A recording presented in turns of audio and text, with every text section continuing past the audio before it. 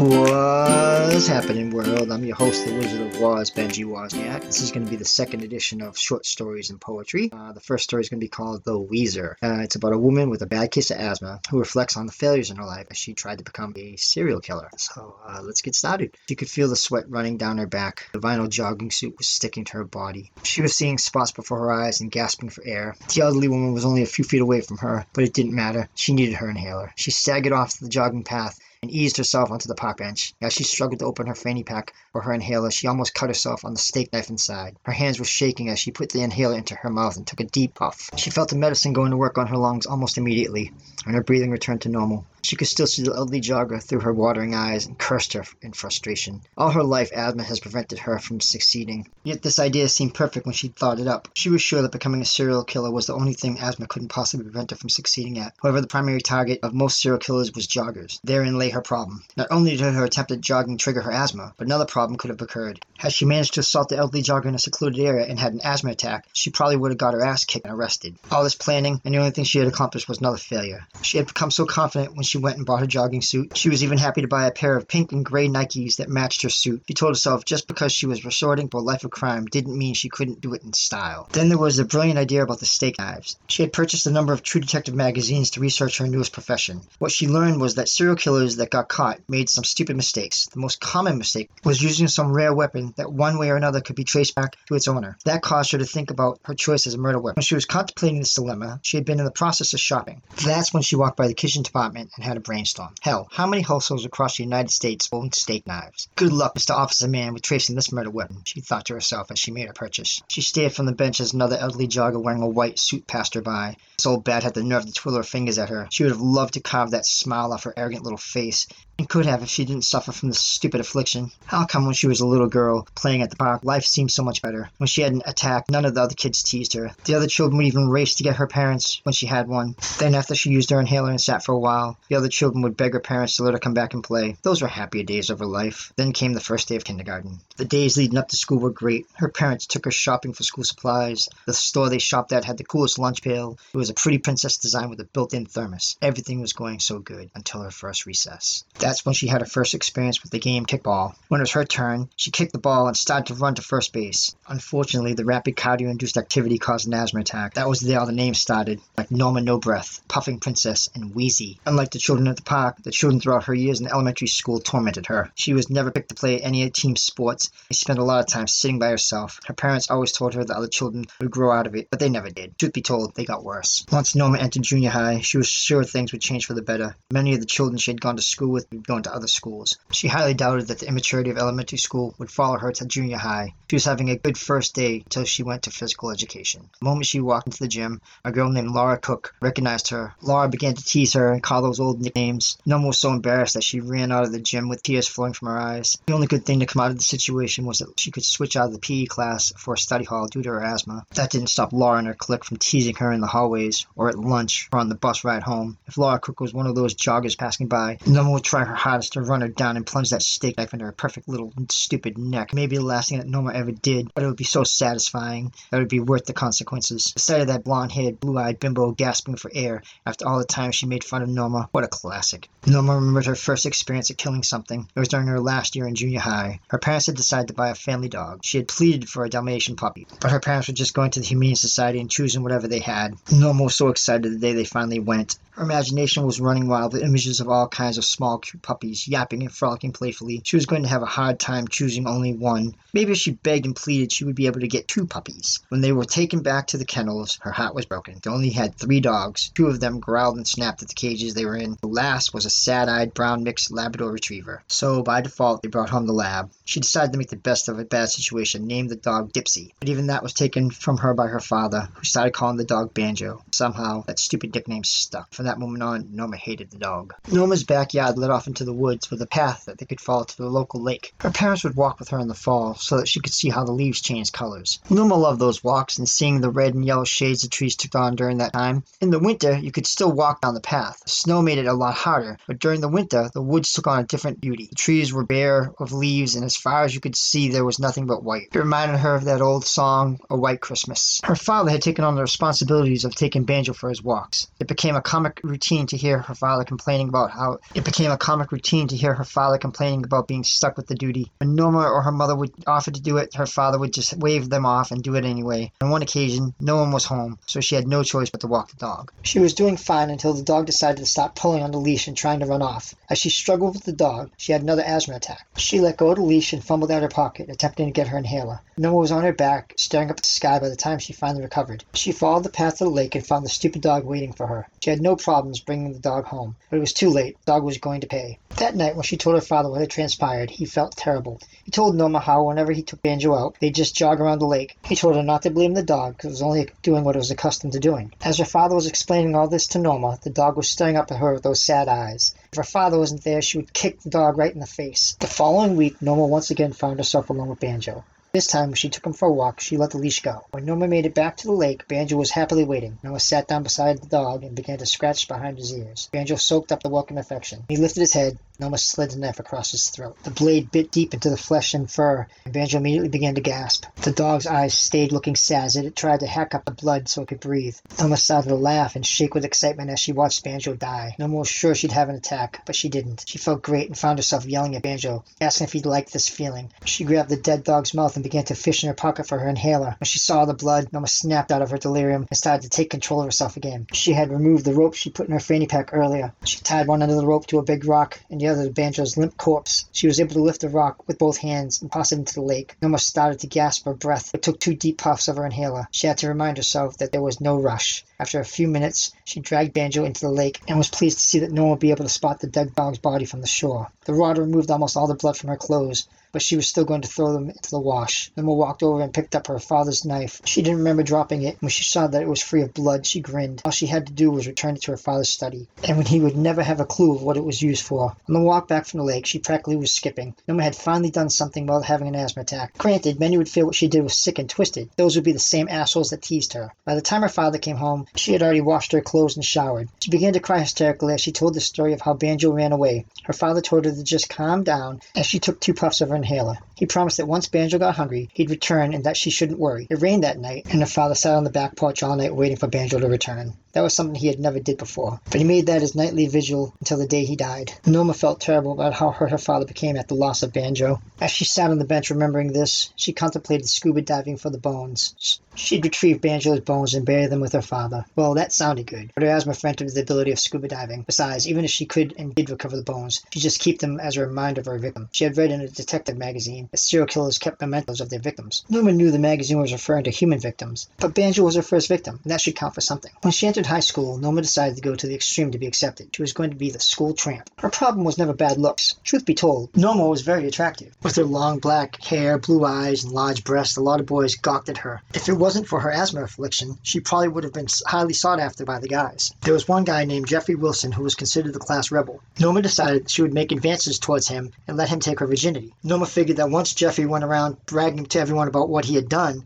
other guys would come a-running. Norma's advances on Jeffrey paid off, and one night she got him to come over her house. Parents had to go out for the evening and wouldn't be home until late. Her and Jeffrey were making out hot and heavy on her bed when he reached down and undid her pants. The excitement became too much and she had a bad asthma attack. She must have passed out at some point, but when she woke up, her pants were off. What was worse was that between her legs was painful and blood was on her legs and blanket. The jerk had sex with her while she was unconscious and just left her lying there when he was done. The next day at school, Norma expected to have a bunch of guys approach her for dates, but no one did. When she walked the school's halls, she also didn't notice anyone pointing or giggling at her. Norma waited a week before she concluded that Jeffrey didn't tell anyone what they had did. He had been avoiding her all week, so she decided to confront him after school. She'd just wait by his motorcycle until he came out and make him tell people what they did. He'd either start telling people she was easy or have a dose of rat poison slipped into his soda at lunch. When Jeffrey saw her at his motorcycle after school, he was not happy. He was even less happy when Norma laid into him about his lack of decency for not telling anyone at school what they had done. That's when Jeffrey spilled his guts. He had only recently taken on the rebel image so people would think he was cool. Before he changed his image, he was viewed as a geek and no one would talk to him. He would have gladly told people what they had done, but he was still in shock over it himself. He had only made it to second base before and couldn't believe he had actually made it home. At some point, Jeffrey asked her if she had enjoyed it. and Norma had to remind him that she was unconscious. He begged for her forgiveness and asked if she would be his girlfriend. Norma was intrigued about being Jeffrey's girlfriend. This would secure her social acceptance. He told her to give him an answer later when he came by her house. He kissed her before starting his motorcycle and driving away. When he was about 20 feet from her, he turned his head to look back to her, and in that instant he shot into an intersection and was creamed by a bus. Norma was still standing in the same spot when the police arrived on the scene. Later that night, Norma sat in her room stewing about the day. How could she be so stupid to give her virginity to such a moron? She imagined herself as the bus driver.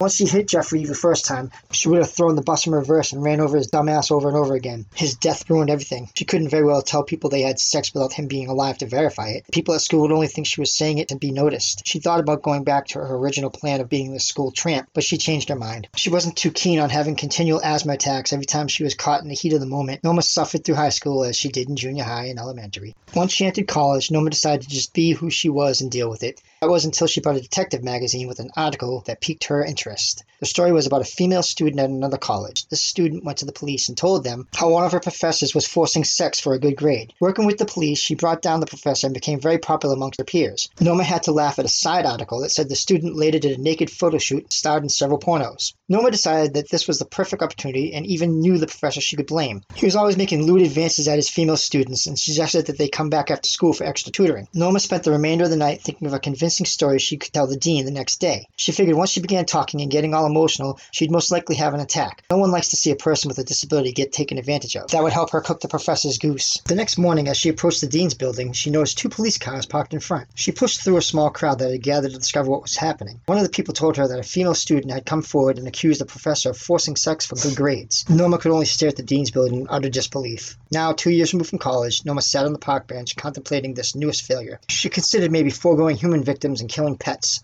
She had one pet already in the books, and she was pretty sure she'd never heard of a pet serial killer. As she was thinking this, her imagination took hold of her. Norma found herself attending a meeting of Serial Killers Anonymous. At this meeting, when she stood and said that she was a newly reformed pet serial killer, the other attendees burst into laughter. This laughter snapped Norma out of her daydreaming and back to the present. Norma took a few more moments to gather herself and then rose from the bench. She noticed another elderly woman in a pink jogging suit passing by. Norma was about to head back home when suddenly she stopped to take a close look at the woman. She wasn't jogging, she was walking. A big smile formed on Norma's face as she remembered hearing about people doing something called power walking. Oh, the sweet smell of success, Norma thought as she rubbed her thumb across the blade of the knife and headed down the trail after the elderly woman. So that concludes part 1 of the Wheezer.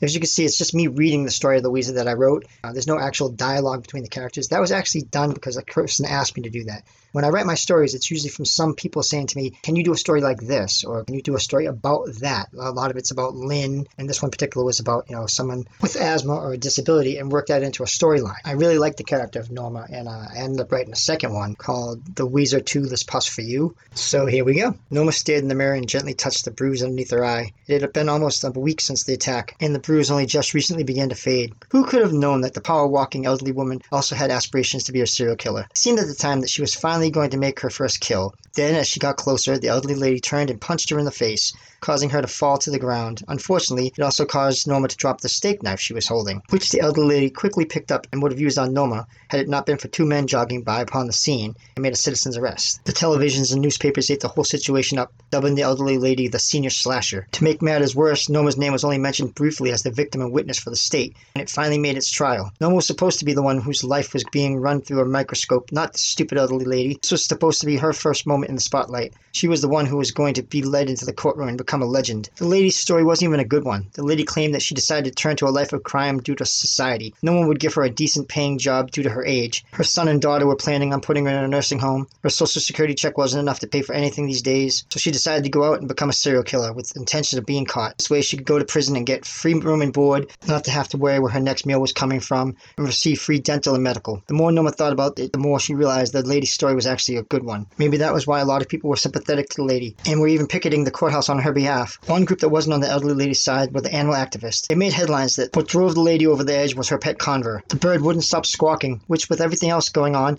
in her life caused her to snap. So on the morning of the attack, before she left her house, she took the bird out of his cage, tossed him in the microwave, and pushed the chicken button. The police were contacted to confirm this story, but they would not confirm nor deny it. They would only say that Carlton the convor did indeed have a tragic accident on the morning in question. Norma walked out of the bathroom and sat on her sofa, trying to think of what she would do next. It was obvious now that serial killer was now totally out of the question. If she did anything like that now, she'd be seen only as a copycat. Not to mention, they say she did it due to the trauma she received at the hands of the elderly lady, which would only add to the popularity of the so-called senior slasher. Norma began to wonder if she was going about this all wrong. Maybe what she needed to be successful was a partner. Problem was, the only person she could think of who hated people as much as Norma did was a blonde girl who worked in an office named Renee. Renee had to wear these really thick glasses because her eyesight was so bad. She had told Norma how all her life people made fun of her, and she'd love to someday pay them back. In this way, she was a kindred spirit with Norma. They could use their anger as a motivating reason to go on a nationwide crime spree. The media would probably call them the real-life version of Thelma and Louise. Norma took a puff from her inhaler as the excitement of the possibility brought her to the brink of an asthma attack. As the medicine began to take effect and her head became clear,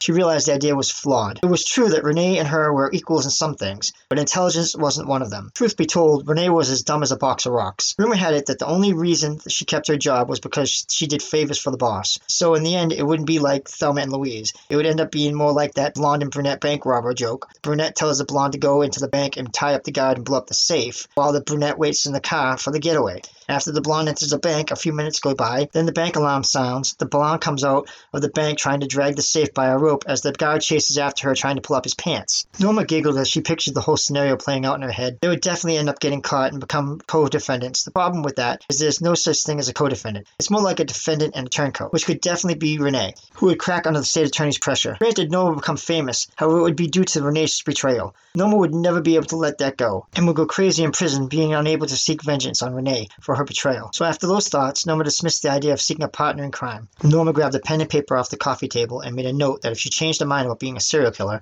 her first victim would be Renee, that treacherous backstabbing tramp.